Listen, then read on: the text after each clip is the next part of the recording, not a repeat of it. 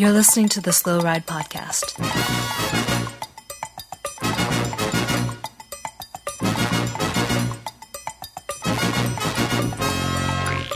Bikes, advice, and rumors straight from the source. TheSlowRidePodcast.com and on Twitter at TheSlowRidePod.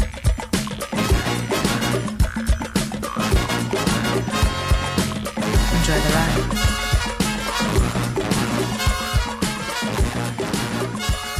Hello and welcome to the 353 episode of the Slow Ride Podcast. This is Tim in lovely St. Paul, Minneapolis, without my usual microphone setup. So I'm doing my best to keep this less hot takes as normal. Coming to you live. Hey, this is Matt, the little guy that's probably the one at the back of your ride trying to not get dropped, Alan, in Minneapolis, Minnesota.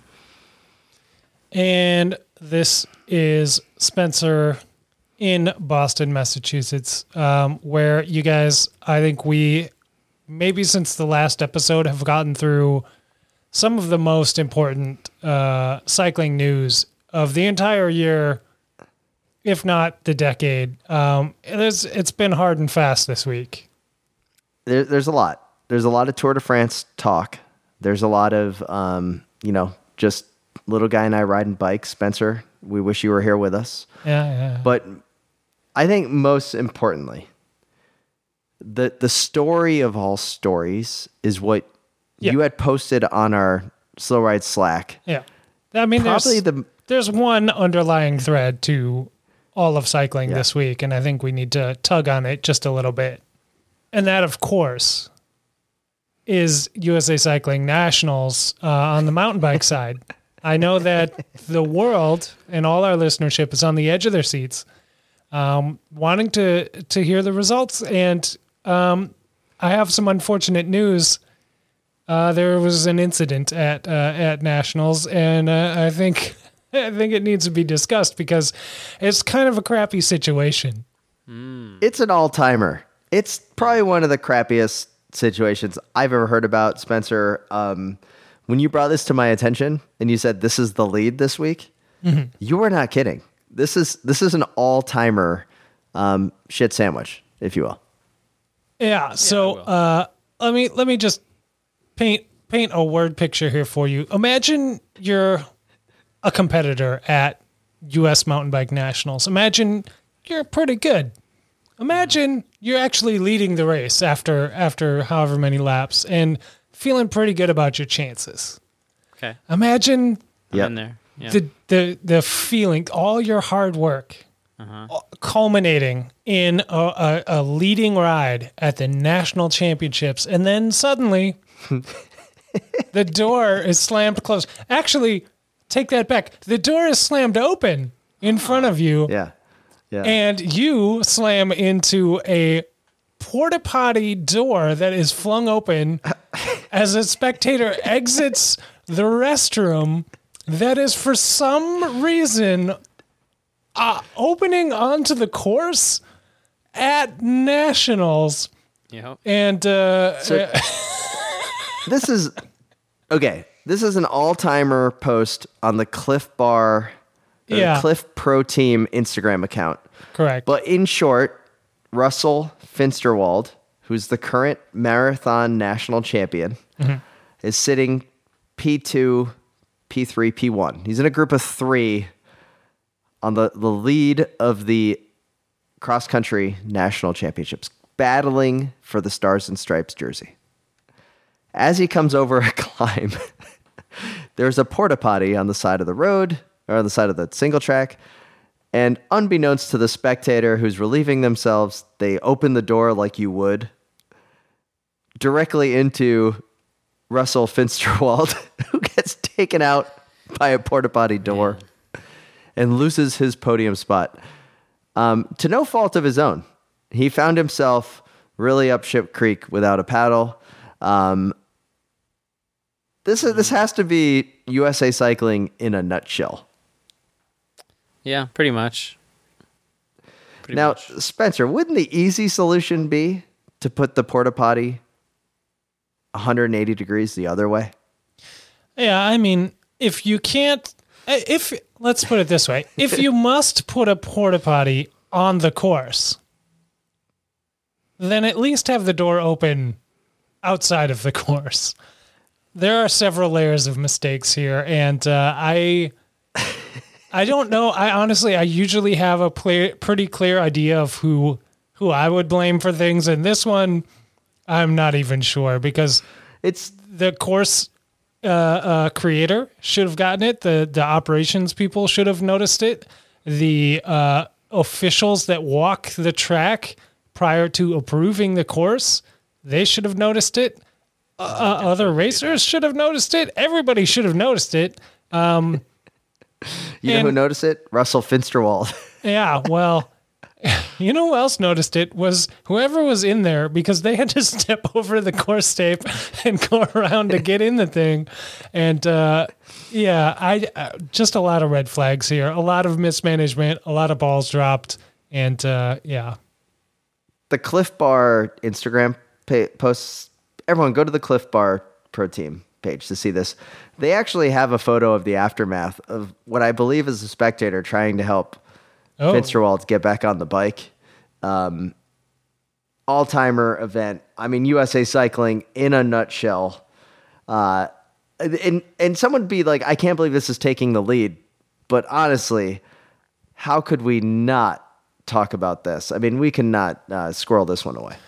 yeah, it is. It is one of those things you never expect to have to report on as a journalist. Like USA Cycling, they knew that Tour de France was happening. They knew that all eyes were on Europe, and they needed something to bring the attention back around to the good old USA.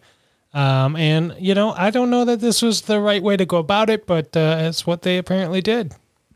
So let's take that. So thank you, USA Cycling, for dynamite topic to discover. I'm stoked on this. Let's get into the next biggest news, and that, of course, is that Wout van Aert, the current holder of the Slow Ride Podcast Championship belt, wins on the Champs-Élysées by beating Mark Cavendish and keeping Mark Cavendish from beating Eddie Merckx. I would assume Eddie Merckx gave Wout van Aert a pretty sweet finishing bottle there at the end to make sure that the title stays within Belgium, if you will. But Wout van Aert, 2 straight stages. He also did quite well on the mountains. The best all-around rider at the Tour de France, without a doubt. Wonderful to see. But let's also not overlook the fact that Mark Cavendish is still Mark Cavendish with the greatest tantrum that we have seen in bike racing in a while, since the Chris Horner bike throw. So many years ago. I gotta say, I was out of town on a little mini vacation the last few days, and just trying to follow along on the Slow Ride Twitter account with what was going on. I felt a little bipolar on the Cavendish. One day it was like Cavendish greatest interviews ever. The next day it was Cavendish biggest jerk you've ever seen, and then it was back to Cav hilarious in this and that, and then it was Cav hates mechanics. We all hate Cav. What's going on? It's a little bit like Cav himself. 1 minute he's touting Marianne Vos as the greatest cyclist of all time, and the next minute he's 12 years old and yelling at somebody. We should say he did apologize, and that's nice that he did that, whether or not he was forced to or not. But well, he does race for Quick-Step, so I'm pretty sure Quick-Step did not force him to apologize. That's a good point. It's just like totally acceptable behavior. Totally acceptable. Yeah. I would also say that under you, and that mechanic deserved it. We have seen several forced apologies recently in the Pro Tour peloton, and this one did not seem like it was written by the marketing team. Do you think... agreed. Do you think that... I don't think that the tweet that I put out there about the greatest trick Mark Cavendish ever pulled was convincing the world he wasn't Mark Cavendish was inherently negative towards Mark Cavendish. It's more just that we were all embracing this side that Mark Cavendish had matured, that Mark Cavendish had become, a better person. I don't know if I ever bought into that. I love this Mark Cavendish because it gives me something to talk about. We can say it that makes it exciting. Yeah, I think he has matured, but he's still a human being. People freak out. Yeah. Mark Cavendish maybe freaks out a little more man-baby-like than some of us hope we would in that situation, though I'm not there in the Tour. Spencer will remember clearly when I got pulled from Jingle Cross one year in the UCI race, having maybe my best race ever. I got pulled by mistake because the official was pointing at other people and not pointing at me. People, I guess I was hypothetically lapping somebody? I don't even know. I freaked out and threw my bike like a big man baby. So it happens. I felt stupid about that, but we all do it. I think it's the fact that some people act like Mark Cavendish has no reason to apologize for that, which he very much had a reason to apologize for that, and but that's life, right? Mm-hmm. Mm-hmm. I would say that all of this combined, I'm more than okay than Wout Van Aert won today. You know what I mean? Yeah. It keeps. I mean, it adds. We get to have a whole year now of wondering: will Cav show up next year? Will he keep racing? Will he be able to take the record then? And I think that is probably better for the English-speaking journos out there than if he had won it. I mean, then it's boom. You write the one story, it's over. Now we've got 12 months. I have a thought, and my thought about Cav not breaking the jersey or the record this year is that it's the best possible outcome for Mark Cavendish. Totally. Really? I'd like to hear more. I think you're right. Theory. Now, explain. As we all know, this is a contract year for Mark Cavendish. He signed a 1-year contract. If he achieves a green jersey victory and breaks a record and everything all in the 1 year, then what's he going to do next year? Nothing. Yeah. This way, he keeps him on the hook. Says, I can do a lot of stuff, but I still got more to prove. So I'm not going to phone it in next year. You should keep me because you know how many photos and book covers and magazines and biographies on Netflix are going to be made about breaking the record. Who's going to want their jersey represented on all those media pieces? Let's find out. You're right. If he had won it, I think you're right. The only logical answer would be retire. The fact that he didn't win today, he got third in the sprint, just means he's going to get 6 figures next year to get that one win. To get that one win. So it worked out from him. Mm-hmm. For him. This is an interesting take. Yeah. I would say that I'm more concerned that anybody that's rational will be able to sit back and go, wow, Mathieu van der Poel is going to be in the race next year. Nasser Buhani may have finished. All of the top sprinters in the world are going to be there. He only needs one to take him on. He got 4 wins. Sam Bennett. I mean, there are people that are going to be able to beat him next year, and he's going to be 1 year older. I'm sorry. The sun has set on the Mark Cavendish beating. You got to try it, man. Eddie Merckx. I feel like I've heard that exact quote at the end of last season, and it certainly was not true. I feel like I feel like you'll probably just re-up on Quickstep, but I feel like the Bora Hansgrohes of the world and the EF teams of the world would eat that publicity up. They know how to do it. Even Ineos might be willing to bite on that story. So, I think the big ass wants. Well, here's the other thing. Here's the thing, though. He did also just win the green jersey again. Okay, right? It wasn't a horrible tour for him. No, I'd like to say something about that. I think they gotta adjust the green jersey points, because if it's supposed to be for just the rider who's most consistently up there, Wout van Aert should have won the green jersey. He won a mountain. Are you saying the green jersey is pointless? Yes, I am saying it's pointless. A sprinter's jersey is silly. They have stages, and that's the only thing that really matters to them. Wout should have the green jersey. He won in 3 completely different disciplines. He won on a mountain. He won a time trial. He won a sprint. That should count. That should be the green jersey. The green jersey should be the rider that can show the most like range. That's my argument. I mean, it has been. It just sort of depends on how things shake out, like we've seen the pure sprinters win it, but we've also seen the Sagan and Thor Hushovd, ranging attacks, marches for points, which are pretty rad.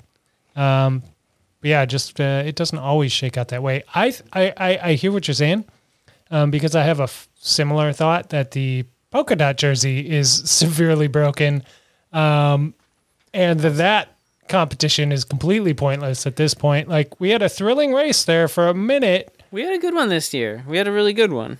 One of the better ones. The third week, everyone was like, this is going to be the race to watch. Articles were written. I saw it all over Cycling News, Cycling Tips, Velo News, all the other American publications that have the same writers. They all wrote the article about how the third week of the tour was the only thing to watch was a polka dot jersey. And then Pogacar just wins 2 stages and just destroys everyone. And there was no battle for the polka dot jersey at all. Well, maybe they should flip the points and make them higher on like Cat 4s. So all the little French teams can send riders in the break and get it, and it will basically be a most aggressive rider jersey at that point. But I mean, the way we had the polka dot jersey, I feel like in the first week is usually like that, and it was like that in this. We had just like scrappy riders fighting for it, and everybody except for the most casual fan knows those guys have no chance of having it, but it's fun. Like, it's super exciting to see how pumped they are. Like, they're in the jersey for a day, or they're in the jersey on the road, and they're just like overjoyed. If nothing else, because they know they just pocketed like $1,000 or something. It's great. It's all they get, and it's a story to tell forever, and all that stuff.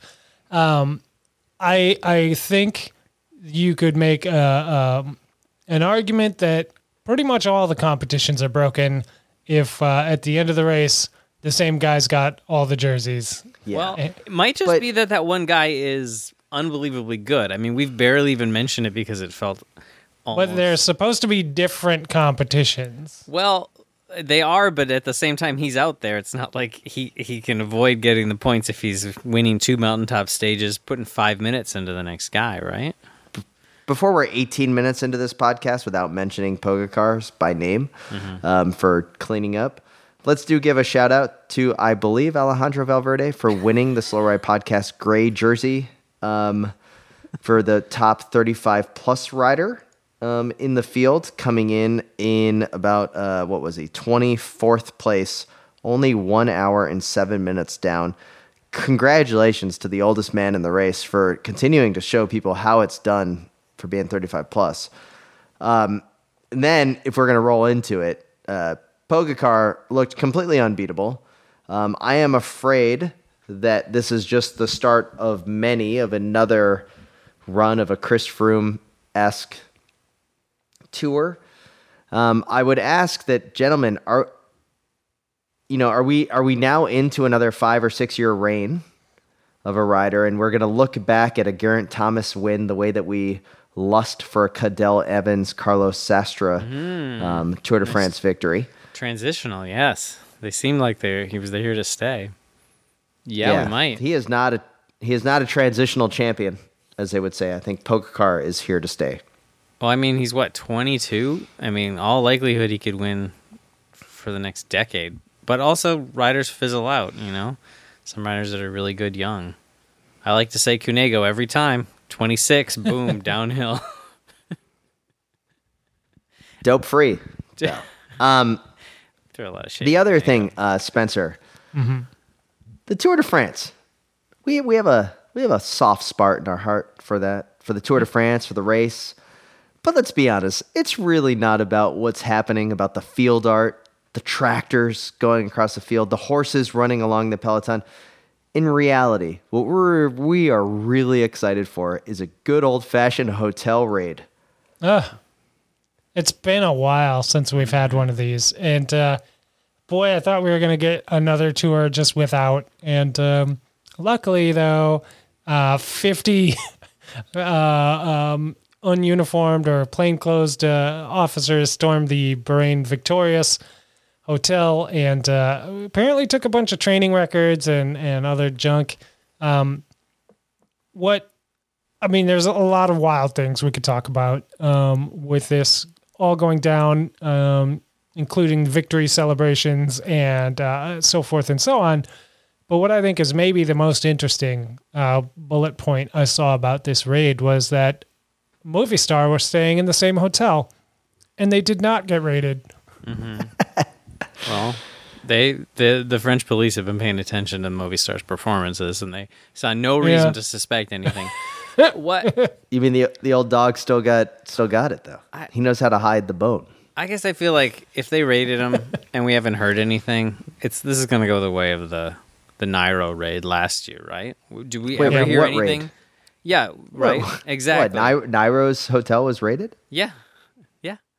We never heard anything ever again, and I feel like it's going to be more of the same. I mean, if have you heard about Nairo since? Well, I agree. Nairo does feel like maybe he's dipped a little, so maybe the Bahrain team will dip in performance. But I'm bothered by these raids because it's like, why does it happen, and then we get nothing, and then there'll be some sort of very like formulaic thing. In 2 years, it'll get dismissed, and then it's just suspicion around a team. I am no fan of Bahrain Merida, especially their sponsor, but it's like it just feels. It's a little show of force, right? It's kind of like all the cops show up on Como Avenue because they're going to be pulling over all the people going to the University of Minnesota. Yeah, like you got to show some force. You got to rattle the saber. You got to rattle the saber. And then Moritz decides to not hide anymore and comes across the line with a classic Lance Armstrong, zip the lips, shush the fans, shush the doping authorities with the worst victory salute of all time. This poor guy, I think, just nailed his career in a coffin. I mean, the only team that's going to hire him after Bahrain Merida is clearly going to be Quick Step, doing what he could. I think Moritz is doing probably just fine. There's plenty of shady teams that will want to hire him, and he did just win two stages at the tour. So, okay. So, Spencer, you want to talk about Moritz? Or you want to get to the next pressing thing that's on my list? No, I mean, I think you guys covered it. I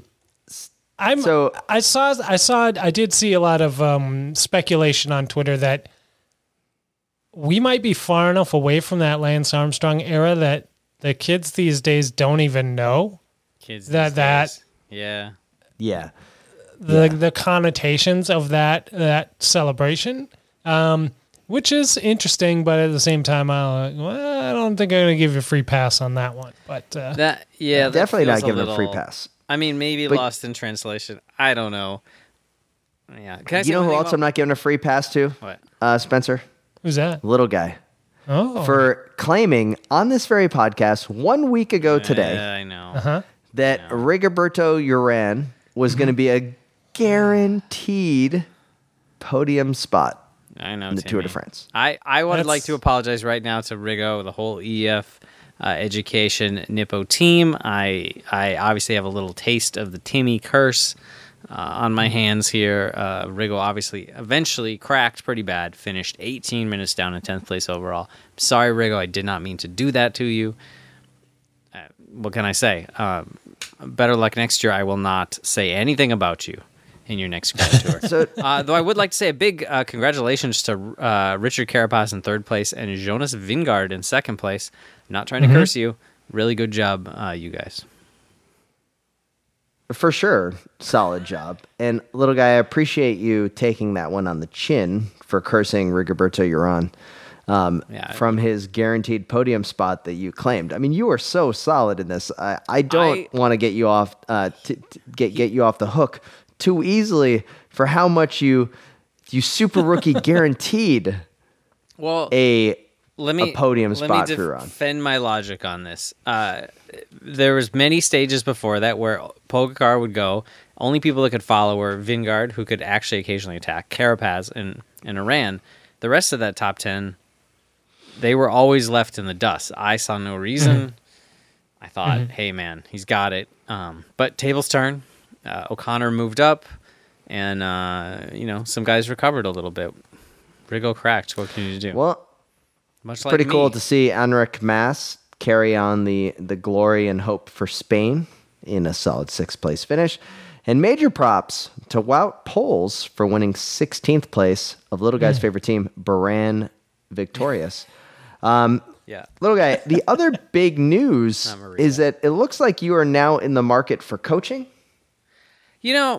I was thinking about it this week. We've done a couple rides, Timmy. We did one big ride with Dropped you a few times. he dropped me a few times. Yeah, the road had to get pretty steep for me to make any difference, many inroads into you. Otherwise, I was usually in trouble. So I was thinking I should pick up a coach, and then lo and behold, EF does this big drop. They are now offering coaching services, and you can be coached by none other than have your pick of 3 legends: TJ Van Garderen, Mitch Docker, Ooh, who would be better than him? or Ooh, Mitch Docker. Lachlan. Now, I feel like who to choose from? I don't know. this is Well, Mitch Docker. okay. Hang on. Now, I'm going to have to check the Slow Ride podcast coffers, but I'm imagining we can afford all 3. And if we can, No, I don't think we can. who's going with who? Because we can only each be Ooh, coached by okay. one. We each get one. Okay. This is good. Well, I like this. I mean, Little I Guy think I know. clearly is Lachlan, right? I think little guy has to go with Lachlan. Yeah. Yeah, that probably All right. makes the most sense. So who's taking what for the team between me and you, Spencer? Well, here's my logic. Spencer, you get TJ. Tim, you're Really? gonna get Mitch because Tim, we know you're gonna be tucking into way more beers anyway, and you know that Mitch is gonna work those beers into the training program. He's not gonna miss a beat. Like with is true. TJ, you're gonna be like having sneaking beers behind his back. With Mitch, he'll be like, "Man, make sure to have one beer a night, Timmy." And he'll have it laid out, like he'll have it I on feel nights when like- you should I have feel a like I would sour, an disappoint. IPA. Like he'll work out a schedule, intervals and beer intervals to maximize each other. I feel like I would really be disappointing to TJ. Like, I feel like he would stop coaching if I was his client. You know what I mean? Like, I think just we be all like, would. I think we all would. Yeah. But Yeah. yeah, for Lachlan, I could be like, most of my training miles would be on a cargo bike with a kid. And he'll be like, I get it. I totally understand. You're riding to the beach, right? I'll work in some beach intervals, Spencer, I don't know how you and TJ are going to connect. What do you think you I mean, guys will Well, connect neither of on? them are going to be riding a bike, so it's actually pretty good. yeah, it's perfect. And really, what I'm going to be doing is I'm going to be picking his brain for all the tips and tricks that I'm going to need to be able to continue to destroy little guy in arm wrestling contests, just as TJ Van Garderen has been doing for years on this podcast. That's a good point. That's a pretty good idea. In all seriousness, I I do- think any 3 of them would be probably. It would just be fun to have any 3 of them as a coach. Truthfully, Well, sure, but I would talk say to TJ. that That'd be fun. I'd be fine. Spencer's going to be pretty awesome talking to TJ, where they could both complain about road conditions and like rides. Like, oh, Tim and little guy want to go on a ride, and there's a brick road for a block. It's been, and TJ would be like, Spencer, I think you and I are into this. We need pristine asphalt. We are in this for like really good mountain bike trails. Like this could be really good. Spencer, your response? Your rebuttal? I think there's no reason to rebut that because Okay. it's asinine. That's TJ's listening right now and being like, yeah, that's right. He's like, I like this Spencer guy. I like this Spencer guy. He's not taking the guff. Spencer, we went on a ride out to Afton, and we were thinking of you the whole way because we get out there, we go to Bjorn Sealander's, ice cream shop there at the bottom. Oh yeah. And he said that he had listened to the podcast once, but felt very I don't think he could really place Did us he- without you there. I wish that you were along for the ride where the was three of he- us could have some fun. Was he wearing his white jersey from the Giro d'Italia when he said that? Surprisingly, no. He doesn't just... It seems like he doesn't just wear it every day. But I will say this. Weird. I started the conversation. I get to the coffee window. Uh-huh. Like, hey, hi, welcome, the Velo du Nord. How can I help you? And I go, hey, Bjorn, what year did you win the white jersey at the Tour de France or at the Giro? And he's like, 2011. Like, so quick. Like, he remembered right away, like 2011. That's wild. So, yeah. Can't believe he could remember that. I don't think you'd forget when you won the best young rider jersey at a Grand Tour. Well, he didn't win it. Yeah, I think he wore it. For a few days. He wore it. Yeah. Yeah, he wore it. So yeah, it was great to see him. Yeah. But Spencer, like, we could have used you there because I will admit I needed a full cafe stop. The 20-minute stop was not enough. Like, I could have used another like 10, 15 minutes. Because when you're there, for anybody that's ever ridden out in Afton, it's a giant climb on the way out. So it does not get better. No. And of course, little guy's going to attack you up that climb on the way out. So, Spencer, that's just how it goes. It wasn't in the legs this year. I got to admit, I tried to play it cool because I was definitely the one of our 5-man ride getting dropped on the way through into St. Paul back into Minneapolis on the hills. So it was good. I was trying to hide in the back on the way home pretty thoroughly. So much more to discuss. I think we should check in with our 2021 Tour de France second place green jersey winner, Michael Matthews, to see how things went down in Paris on the final stage in this week's Prem-Lap.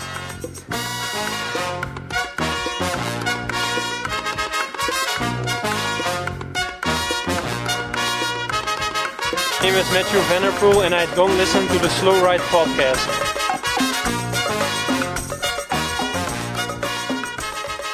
All right, guys, here we are in the Prem-Lap. I'd like to thank all of the members, supporters, and listeners of the Slow Ride podcast. We will get to this outside the Prem-Lap, but supporting independent cycling media is now more important than ever. So head over to wideanglepodium.com to find out how you can support a bevy of cycling content that is not beholden to the man. Independent, giving you the opinions that matter. We've got Criterium Nation reporting live currently from the Intelligentsia Cup in Chicago. We have Grodio featuring Amanda Nauman, who just slayed the Unbound Gravel 350 XL. We also have Bill Scheiken, Michael Bodenheimer, and Zach Schuster of CX Hairs Radio, bringing you all of the content that you need for cyclocross and UCI mountain bike Olympic coverage. Check it out, wideanglepodium.com. Find all the shows, and please support us to allow us to stay on the air so we don't have to sell out to Outside Magazine. If that is not enough content for you, if the tour is over and you're feeling a 6-hour hole in your morning that you need to fill with cycling content, and all of the podcasts that Tim just mentioned, along with the others on the network, like Nowhere Fast, and there's just so many. You need to go check it out.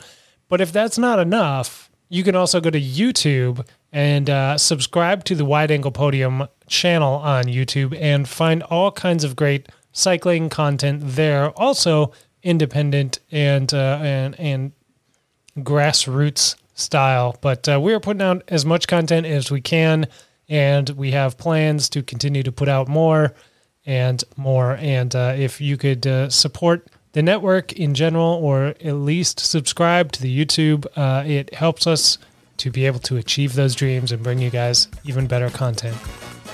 Let's get back to the show. So everybody, and enjoy your Slow Ride podcast.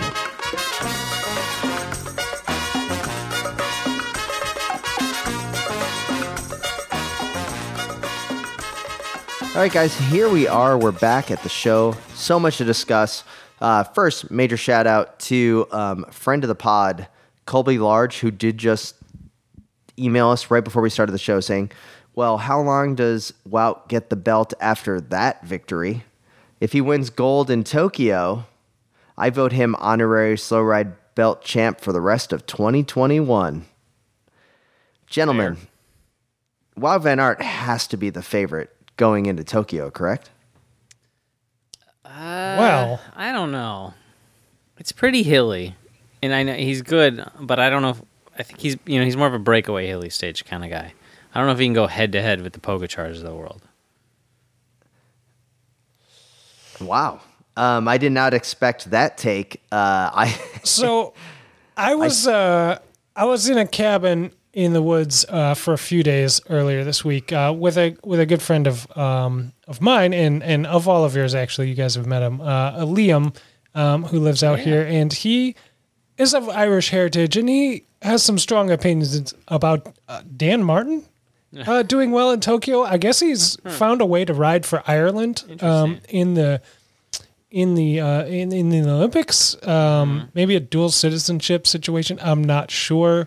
He is my favorite American cyclist, so I don't know how that works. But could Dan Martin be a dark horse? He could be. He does have two junior Americans riding for him, Eddie Dunbar and Nicholas Roach. Solid shout. I still think Wout van Aert won at Torino Adriatico, which is a pretty hilly race. I know it doesn't have Mount Fuji, which many of us know about from various arcade driving games. I don't think any of us have ever ridden it, but it's going to be pretty cool to see. I don't want to continue any unnecessary stereotypes, but Liam may have been drunk when he said I will say Bauke Mollema could be pretty good here because he has won the Japan Cup multiple times. He has shown the type of craftiness to beat Michael Woods by claiming one more lap to go when there wasn't one more lap to go a few years ago. Bauke Mollema might be a solid pick here, gentlemen. Is this the key to the Olympic road race for Canada, to make sure that they are aware of how many laps are left in the race at all times and that they are communicating this effectively? This is very important. I think that's probably key to all the teams, but maybe specifically Canada. I think the interesting thing at Tokyo we'll find out who was just training at the tour, because Dan Martin was pretty anonymous. He popped up on one break day. Full Slang, very anonymous. And very anonymous. He is a guy who could go very well in this race on paper, and should generally do something at the tour, and was just you guys invisible. Shocked at all that Moric is not a starter or not racing at the Olympics for Slovenia?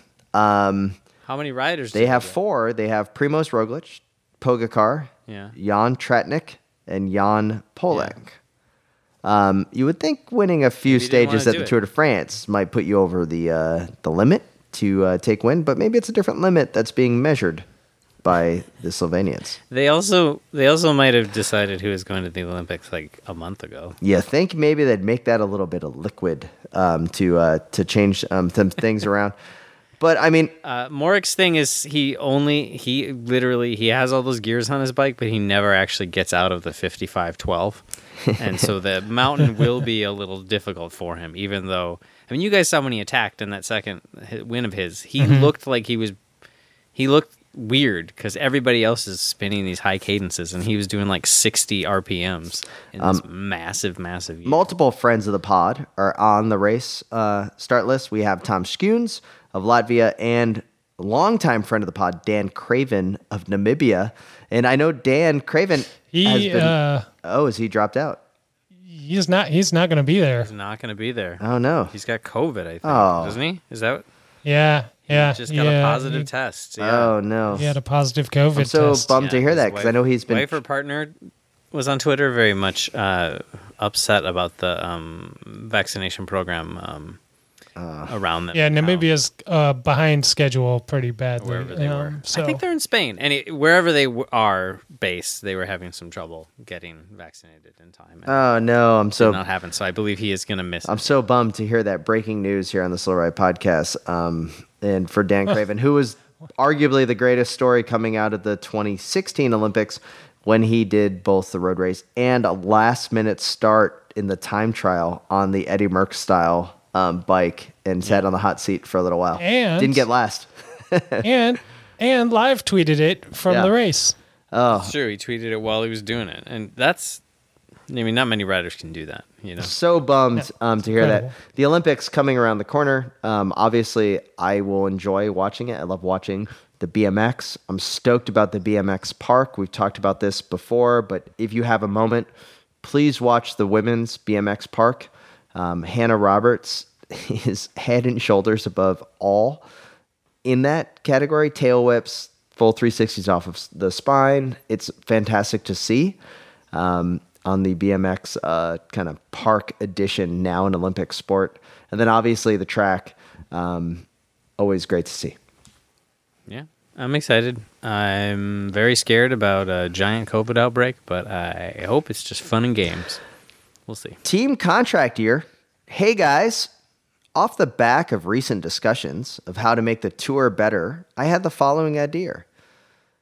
Introducing Team Contract Year, a wildcard team made up of entirely of riders whose contracts expire at the end of the season and who weren't selected by their current team for the tour. So the key is, weren't selected for the current team of the tour. It'd be an opportunity for them to ride in the biggest race of the year, show off their skills, and generally be a thorn in everyone's side. There's currently 200 riders up for contract, plenty of which aren't riding the tour and who could make a formidable team. I appreciate there's various realities that stand in the way of this, but cast those aside. Just think of how nuts an entire team on a contract year could be. And it doesn't stop there. The disruptive nature of the team could make for amazing kits, bonkers sponsorship opportunities, and plenty of interesting storylines. Every day, commentators would be discussing the mercenary tactics of team contract year, if they're going to stab their current team in the back, or who on earth would sign these riders. Perhaps Vaughters. This could be accompanied by team retirement. In a similar format, riders retiring would missed out on the tourist selection, such as legend Mitch Docker, could ride the tour in what would be an absolute party of a team.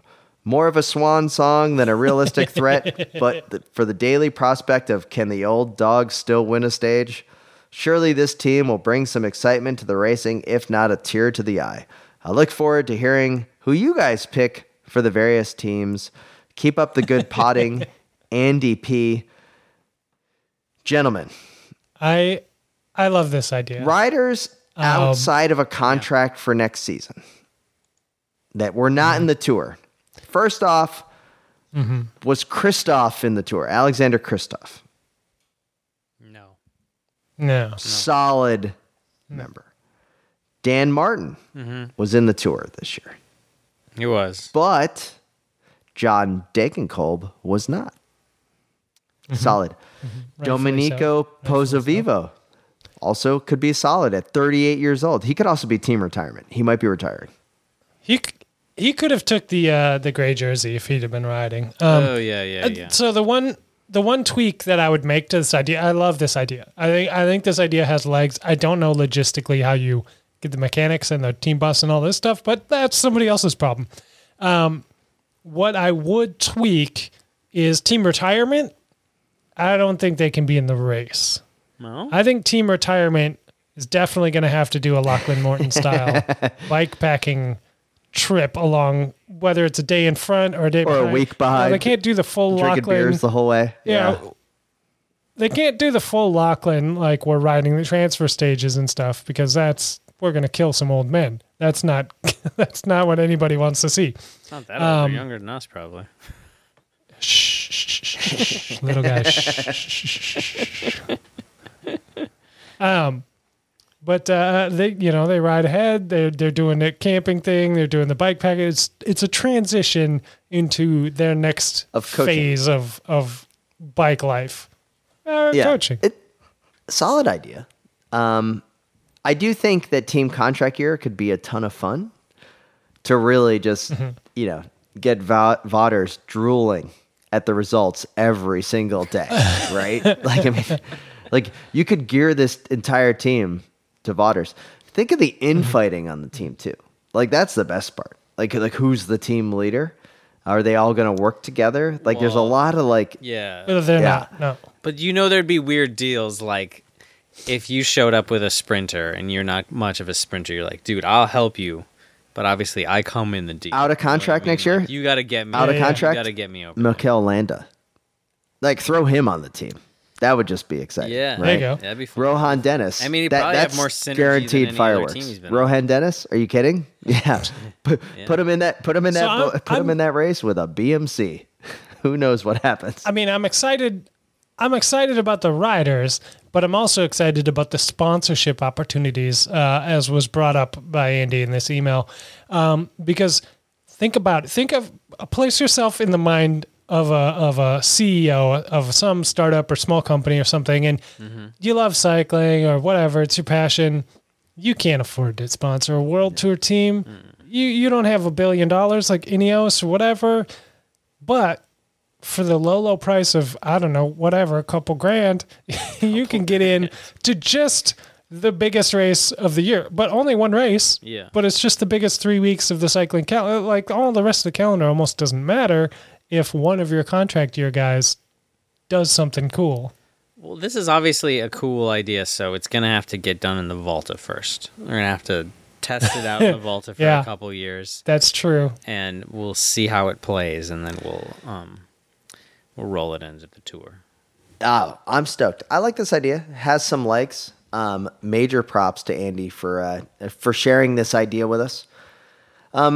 Gentlemen, let's get into a sad moment. Little Guy F in post, you could put in a funeral dirge right around now of the death of independent cycling media.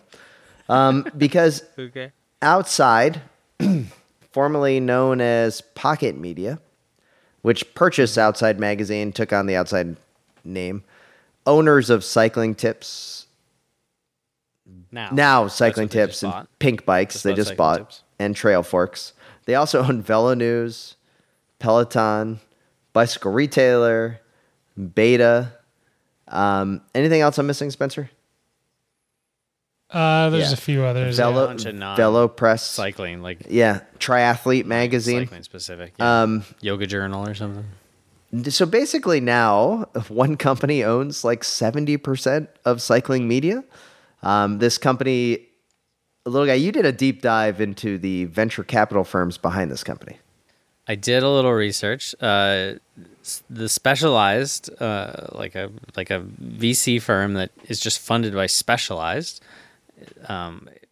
is one of the big investors in it. That seems like a bit of a conflict of interest, but one of them is called Next or something. VC. There, some guy named Lance Armstrong is one of their main guys, and that. There's nothing weird about that guy having a bunch of money. I thought he was supposed to be poor by now.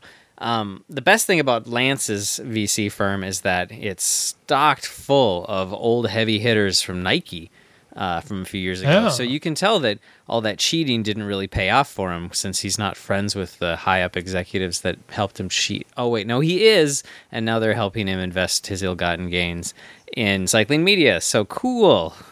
It's great. And then some other venture capital firms that mostly sponsor things with AI and robots and AI and mental health. So like nightmare horror movie, dystopian future stuff. So Spencer, So sweet. you, Super good. Yeah. Spencer, you're the one with the most experience in this space. Okay. From your time at what we thought was the laughable magazine, Cycle Sport America. Is this the opportunity for Cycle Sport America to be reborn? Yeah. To take on the evil empire? I mean, I don't think it's evil yet, but everybody's, all of cycling media is owned by the same. The dominoes are all set up. Like everything's owned by the same person. Yeah. I'm sure I've mentioned this on the pod before, but Cycle Sport America was simply the IP of Cycle Sport Magazine, I guess, in the UK. Not a lot of bylines. I think it was in the UK. magazine. Well, see, the reason for that is because Cycle Sport America bought all the IP, brought it over, and then stripped out all the advertising, sold new American advertising, and then took out basically all the U's in all the words, like flavor and things like that, color. that the Brits spelled a little weird. We tweaked that. Capitalize being the they spell capitalize different. Yeah, that's what I hear. Yeah, we definitely. That one was a big one. That was a big red flag. That's how you know. British. We had to change words like crisps and fish and chips and all. Like take out all those things and then Americanize it into burgers and fries and whatnot, and and then resell it to the public. And because we changed everything, we just had to take out all the bylines. So if somebody wanted to start a magazine really quickly, they could just do that. I don't know if magazines still. So, but and not only how much. Yeah, that sounds like actually slower than just writing stories. I feel like it'd be faster just to write a story about Mikel Landa being like, I think I'll do good at the Volta. I feel there might be a reason that it doesn't exist anymore. But the opportunity is there, I guess is what I'm saying, to buy and sell media pieces and opinions. A free-flowing market there. And Outside is doing just that, buying up all the hot properties in at least American facing cycling sites and outlets. If it was an industry that mattered, the FTC would be all over this, saying that one company can't own that many media outlets, right? Well, Rupert Murdoch could probably laugh if he heard you say that. It would seem it is a chunk of it. I guess they're given maybe this is like a compliment. This is the FTC giving us a compliment. Yeah, they're like, the Slow Ride podcast is so powerful in their opinions that we're not even threatened by this large company spending millions of dollars on other companies. What a wonderful world we live in, right? So watch out for all that specialized content that's going to be slammed down your throat from all those. That's the worry, right? Is that you're going to see these reviews coming through, and the whole thing is built on the integrity of the reviewer, right? And I like to think that these guys are still going to do the right thing, but when I see not necessarily slagging other brands, but when I see a specialized review come through, I'm going to raise an eyebrow and be like, is that bike as vertically compliant as they said it is? Yeah. Or laterally stiff? 0.1 centimeter off that vertical compliance. No, I agree. They've round that gram number down. Yeah, I feel like there's a lot of reviewers at some of those publications. I do think do good work, but it does make the line between infomercial and review a little fuzzier. It was just crazy to think that now everybody, like, I remember it was a big deal when Pink Bike bought Cycling Tips. I was stoked.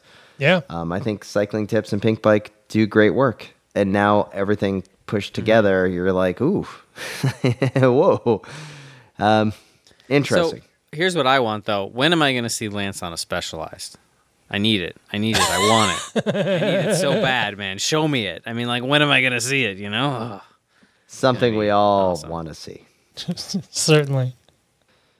So, guys, one more topic I think we need to discuss coming out of Tour de France is the old men still have it when it comes to Chris Froome and Philippe Gilbert being top-notch individuals in saving people falling off the side of roads and cliffs? Yeah, so in a scenario that I could see happening if the three of us were to visit the Tour de France, watch a stage, and then try to descend our bikes down after the stage, after our heroes had gone by. Yeah. Somebody crashed over a guardrail and fell 20 meters down the side of a mountain. And lo and behold, Philippe Gilbert, Chris Froome, and Jules Jensen all stopped to help get this person out. And that is it's a wild scenario in so many different ways, and pretty rad that they didn't just say, and keep riding. That they weren't like, they're like, oh, every rider that we came across this weekend, that's like toot too into the intervals to wave, and here's actual Tour de France heroes, winners. Now, here's the question. Did the guy purposefully crash over the guardrail so that he could get the once-in-a-lifetime interaction with Chris Froome and Philippe Gilbert? Mm-hmm. Good question. Yeah, you're not going to beat that. And I guess there's always a possibility, Real but dedication I'm going to go with a no on that one. Yeah. Well, if anyone's going to save me, I'm one of those guys. Yeah, I mean, what happens if you go over the bars and you go over the guardrail and you fall down the mountain and then, Juraj Sagan rescues you or something and you're like, oh. And, that'd be pretty good. Hey, I know your brother. Okay, so aren't you an Olympian? What do you do? Two-time Olympian Juraj Sagan? Here's the question: is you're hanging off a cliff, and a hand comes down, and you reach up, and it's Johnny Moscon. What do you do? Do you wait? Do you yell, Froome? Froome? No, are you up there? Not you. Johnny, go away. Johnny, go away. I'm waiting for somebody else. Or do you take that hand? I mean, well, that's the question. Do you wave at Gianni Moscon if you see him out on the road? Well, if you're, I think I know where you're going with this, Tim, because if you're Quinn Simmons, you might not get some waves, is what I heard. What's going on over here? Yeah. Yeah, I heard that too. Speaking of the wave conundrum, longtime listener and friend of the podcast, Derek Lewis, has told us about the difficulty of waving to all the cyclists in Manhattan, in particular on the West Side Trail of Manhattan. When he's coming down from his house to go to work in lower Manhattan, he would claim that it was impossible to wave at all of the cyclists, because if you did that, you would be not riding very safely because you would never have two hands on your handlebars. There's so many cyclists. I would say I am shocked. Now, I know I've come to the Twin Cities in the middle of July. Spencer, the weather is fantastic. This is how they milk you in. You think you want to move back because of the 2 weeks in July that you come here.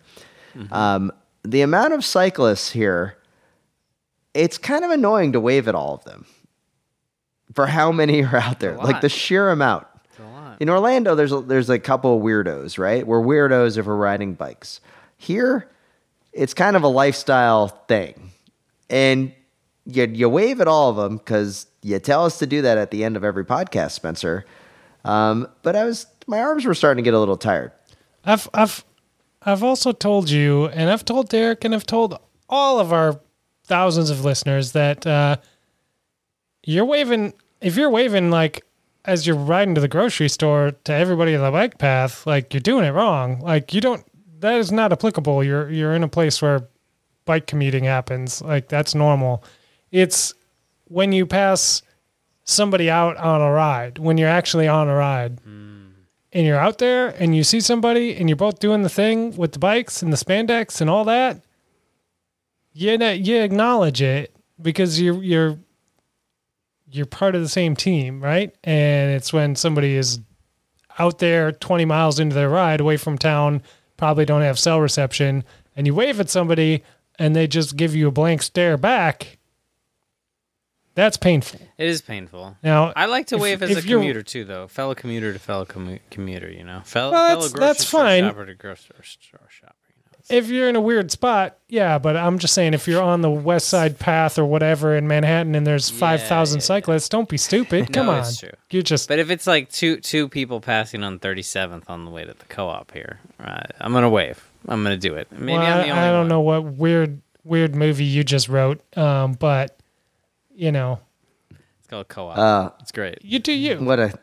I'm all for wave. Wave as much as you want, but don't complain about it if you're trying to wave to literally thousands of people on the busiest path. Tim's just a little sore because we had a couple Aero helmets not wave at us today. We had a lot of friendly folks, but we had some Aero helmets out there who were not. I think the lack of waving, the ratio of lack of waves to Aero helmet is pretty high. I think if you're wearing an Aero helmet, you're probably not going to be waving.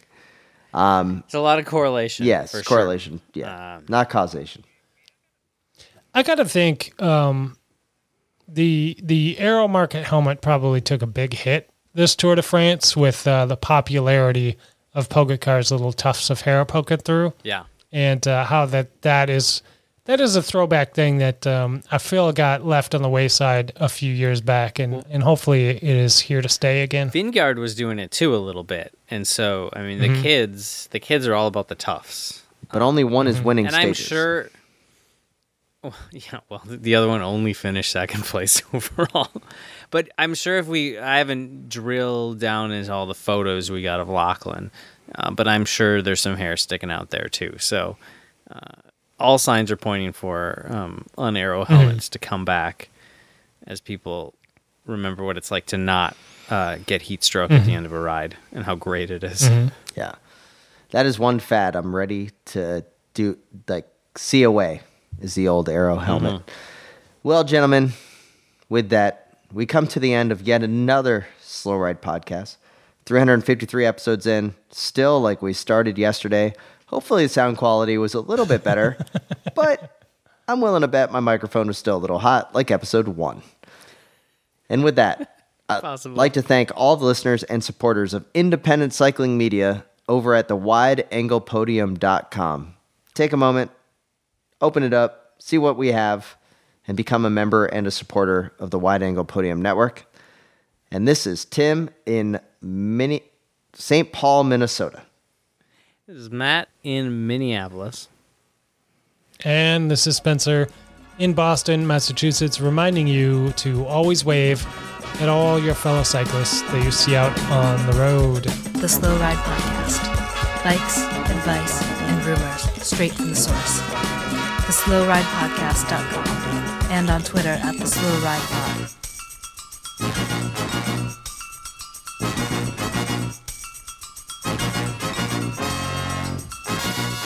TJ Van Garderen, Mitch Docker, Lachlan.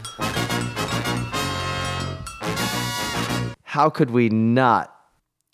Wow. What an episode.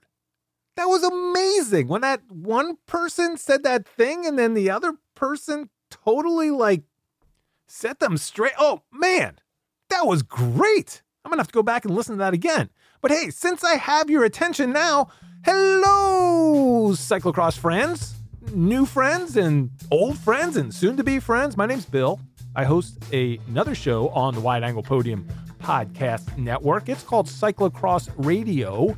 And we talk to the biggest stars in cyclocross and even the medium stars in cyclocross and some of the soon-to-be stars in cyclocross. We also have a panel discussion we call the Media Pit with my buddies Zach and Michael, where we go over all of the new rules that might be coming out and the calendar situations and races that happen. It's a great time. It's a great conversation. We built an amazing community that we want you to be part of. So go to wideanglepodium.com. Become a member there, then go to your favorite podcast app and subscribe to Cyclocross Radio. Do it. Do it now, cyclocross friends.